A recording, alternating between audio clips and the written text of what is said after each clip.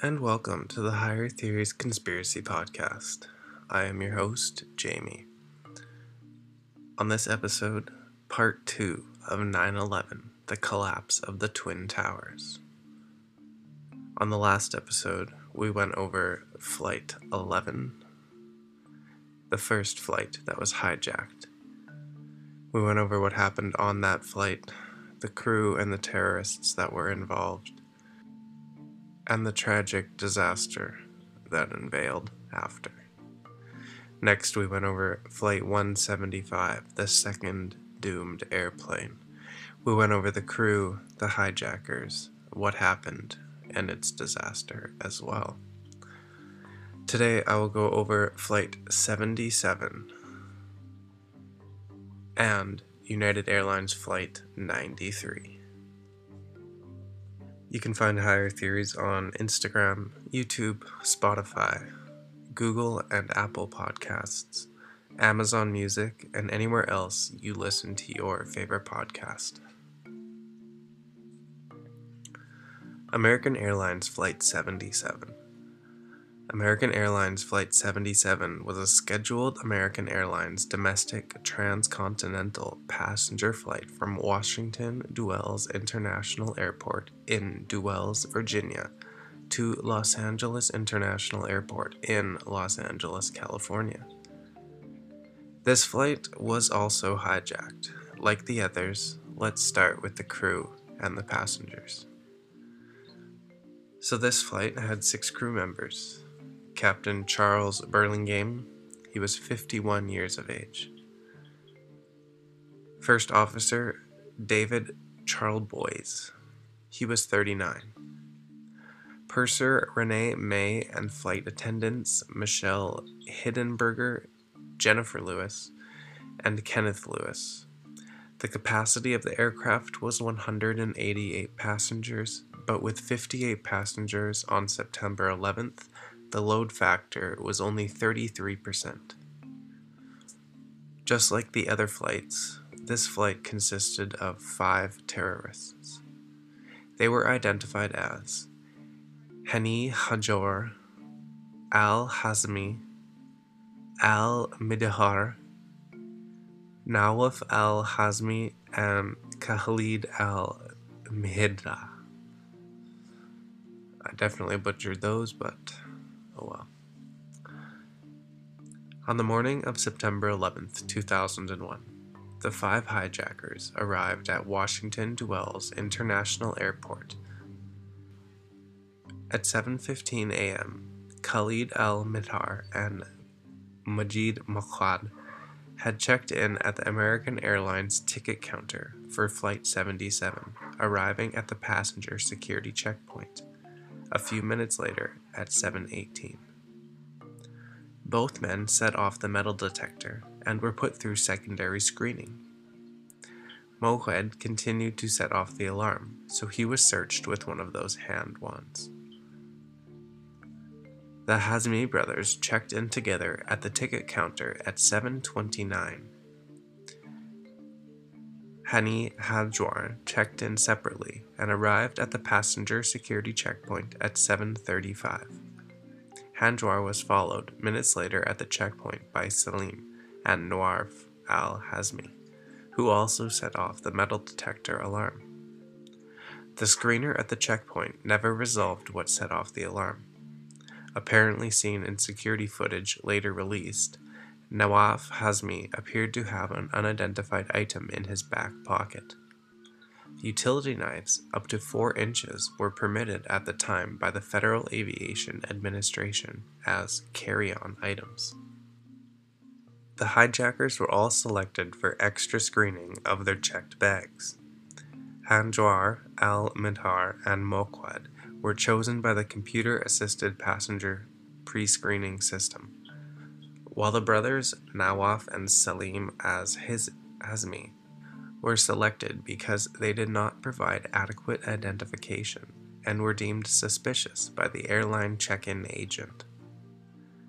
Hajour Midhar and Nawaf Al-Hazmi did not check any bags for the flight. Checked bags belonging to Mohed and Salim Hazmi were held until they boarded the aircraft. Flight 77 was scheduled to depart for Los Angeles at 8:10, with 58 passengers aboard, through gate D-26, including the 5 hijackers. The 53 other passengers on board, excluding the hijackers, were 26 men, 22 women, and 5 children, ranging in the ages from 3 to 11. Flight 77 left the gate on time and took off from runway 30 at 8:20. Shortly after the flight took off, the FAA flight controller, Danielle O'Brien, made a routine handoff of Flight 77 to a colleague at the FAA's Indianapolis Center. For reasons she couldn't explain and would never fully understand, O'Brien didn't use one of her normal send-offs to the pilots, as in, "Good day," or "Have a nice flight." Instead, she told them, "Good luck." The 9/11 Commission estimated that the flight was hijacked between 8:51 and 8:54, which was only shortly after American Airlines Flight 11 had struck the North Tower of the World Trade Center, and not too long after United Airlines Flight 175 had been hijacked. The last normal radio communications from this aircraft to air traffic control occurred at 8:50. Unlike the other 3 flights, there were no reports of anyone being stabbed or a bomb threat, and the pilots were possibly not immediately killed, but were escorted to the back of the plane with the rest of the passengers. At 8:54, as the plane flew in the vicinity over Pike County, Ohio, it began to deviate from its normal assigned flight path and turned south. 2 minutes later, at 8:56, one of the terrorists switched the airplane's transponder off. The hijackers set the flight's autopilot on a course heading east towards Washington, D.C. The FAA was aware at this point that there was an emergency on board the airplane. By this time, Flight 11 had already crashed into the North Tower of the World Trade Center, and Flight 175 was known to have been hijacked and was within minutes of striking the South Tower. After learning of this second hijacking involving an American Airlines aircraft, and the hijacking involving United Airlines, American Airlines Executive Vice President Gerard Arpey ordered a nationwide stop for the airline. The Indianapolis Air Traffic Control Center, as well as American Airlines dispatchers, made several failed attempts to contact the aircraft. At the time the airplane was hijacked, it was flying over an area of limited radar coverage, with air controllers unable to contact the flight by radio. An Indianapolis official declared that it had possibly crashed at 9:09. 2 people on board the aircraft made phone calls to contacts on the ground. At 9:12, flight attendant Renee May was able to call her mother, Nancy May, in Las Vegas. During the call, which only lasted 2 minutes, May explained her flight was being hijacked by 6 people, who had forced us to the rear of the airplane. She didn't explain whether the people crowded together were crew members, passengers, or both. May asked her mother to contact American Airlines, which she and her husband promptly did. However, American Airlines was already aware of the hijacking. Between 9:16 and 9:26, passengers Barbara Olson called her husband, United States Solicitor General Theodore Olson, and reported that the airplane had been hijacked and the assailants had box cutters and knives. She reported that everyone, including the pilots, had been moved to the back of the cabin, and that the hijackers were unaware of her call. A minute into the conversation, the call was cut off. Theodore Olson contacted the command center at the Department of Justice and unsuccessfully tried to contact Attorney General John Ashcroft. The hijackers disengaged the autopilot and took over control at 9:29. According to the 9/11 Commission report, as Flight 77 was 5 miles west-southwest of the Pentagon, it made a 330-degree spiral turn clockwise. At the end of the turn, it was descending through 2,200 feet, pointed towards the Pentagon and downtown Washington. Hani Hanjour advanced the throttles to maximum power and dove towards the Pentagon.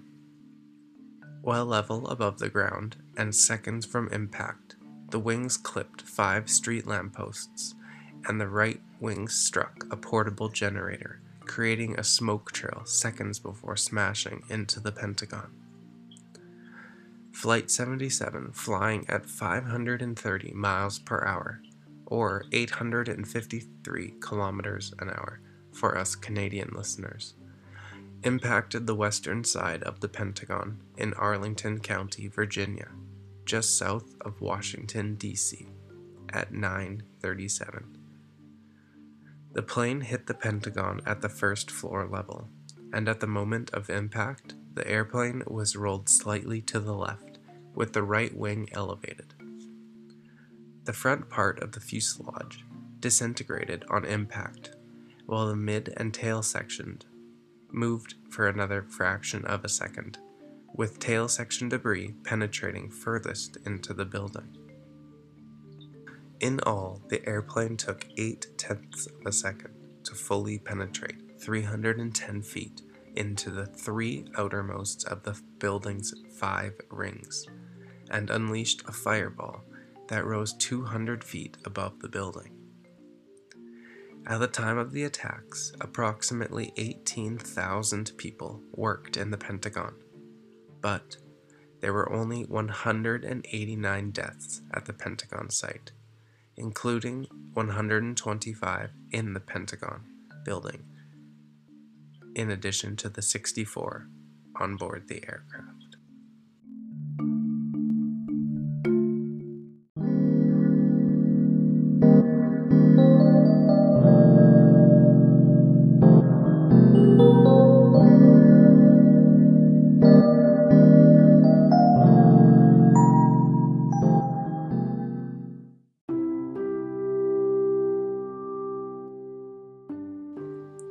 United Airlines Flight 93, Perished Heroes.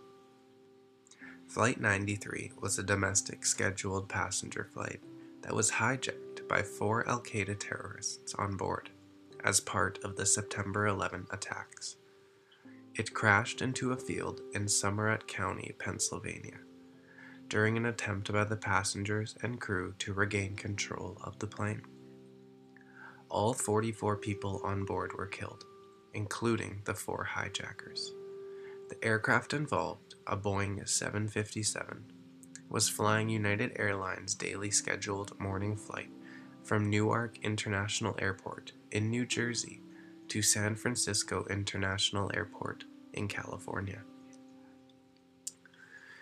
The crew, once again, will be remembered for their bravery. It consisted of 7 members. They were Captain Jason DeHaal, age 43, First Officer Leroy Homer Jr., age 36, and flight attendants Lorraine Bay, Sandra Bradshaw, Wanda Green, Cece Lyles, and Deborah Welsh. The hijackers were Zahid Jarrah, Ahmed Al-Nimi, Ahmed Al-Hazmi, and Sahid Al-Ghamdi. The aircraft involved in the hijacking was a Boeing 757 delivered to the United Airlines in June 1996. The airplane had a capacity of 182 passengers. The September 11 flight carried 33 passengers, the 4 terrorists, and 7 crew members. a load factor of 20%. At 5:01 on the morning of September 11th, Jara placed a cell phone call from Newark to Manwar al-Sahini, the hijacker pilot of United Airlines Flight 175 in Boston, which authorities believe was to confirm that the plan for the attacks was proceeding. The four hijackers checked in for the flight between 7:03 and 7:39 Eastern Time. At 7:03, Ghamdi checked in without any luggage, while Nami checked in with 2 bags. At 7:24, Hasnui checked in 1 bag, and at 7:39, Jara checked in without any luggage. Hasnui was the only hijacker selected for extra scrutiny by the computer-assisted passenger pre-screening system. His checked bag underwent extra scrutiny for explosives, with no extra scrutiny required by CAPPS at the passenger scrutiny checkpoint. None of the security checkpoint personnel reported anything unusual about the men. Hasnui and Ghamdi boarded the aircraft at 7:39 and sat in first-class seats 6B and 3D.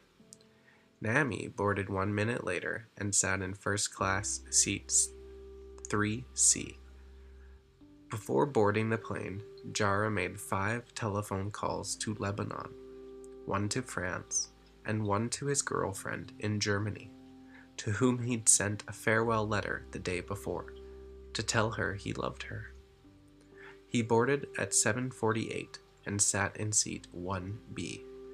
The aircraft was scheduled to depart at 8 o'clock, and pushed back from the gate A-17 at 8:01, but it remained delayed on the ground until 8:42 because of heavy airport congestion. This must have frightened the hijackers, sitting there, just waiting. The 3 other hijacked flights all departed within 15 minutes of their scheduled times.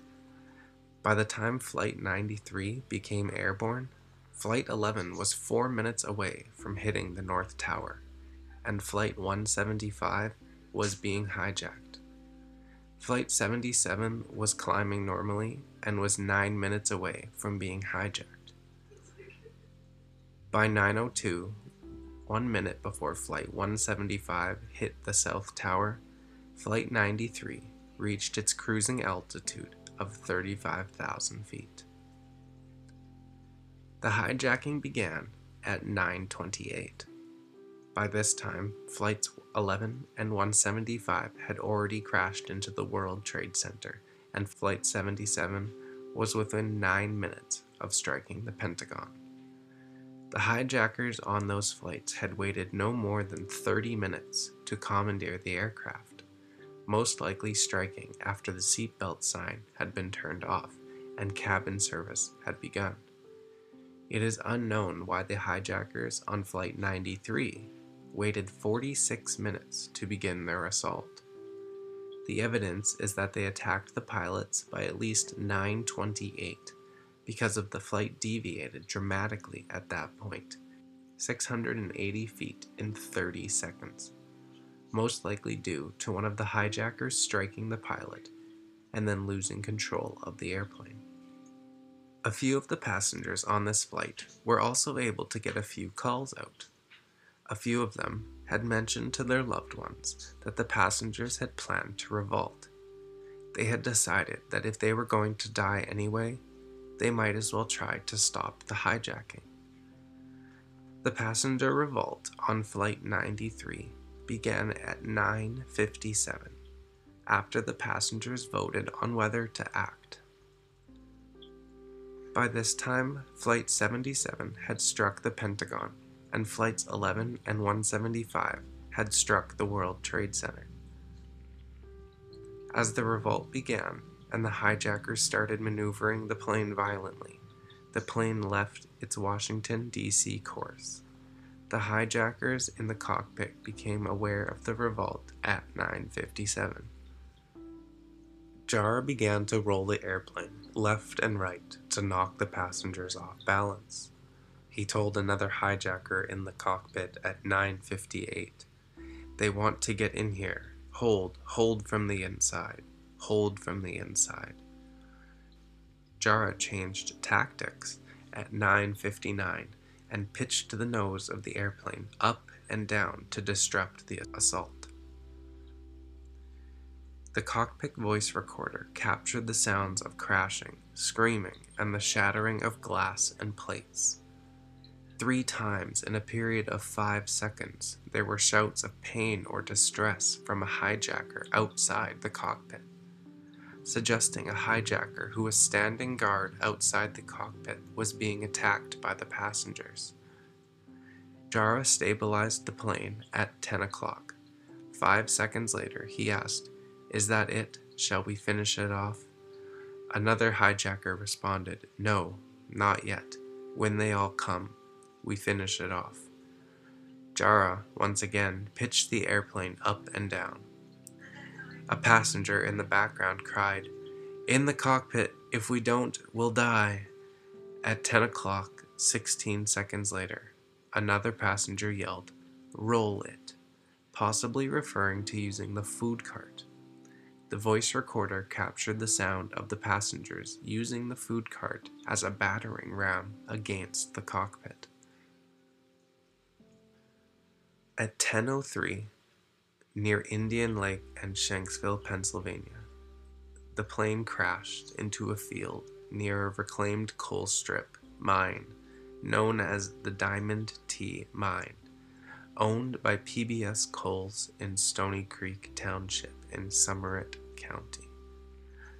The National Transportation Safety Board reported that the flight impacted at 563 miles per hour, or 906 kilometers per hour, at a 40-degree angle, nose down, inverted. The impact left a crater 8 to 10 feet deep and 30 to 50 feet wide. The coroner ruled that everyone on board, who was still alive at the time of the crash, died instantly of blunt force trauma. So those were the second and third airplane involved in the September 11th attacks on the World Trade Center. That's part 1 and part 2. Next week, I will dive into the conspiracies around the event. What could have led to all this happening? Was the Bush government the culprit? Was it just another terrorist attack on the United States? I'll go over all that and more next week on part 3 of 9/11, the collapse of the Twin Towers. You can find us on Instagram, Spotify, YouTube, Apple and Google Podcasts, Amazon Music, and anywhere else you listen to your favorite podcast. To help out, a quick 5-star or review helps out greatly. Thank you. See you next week.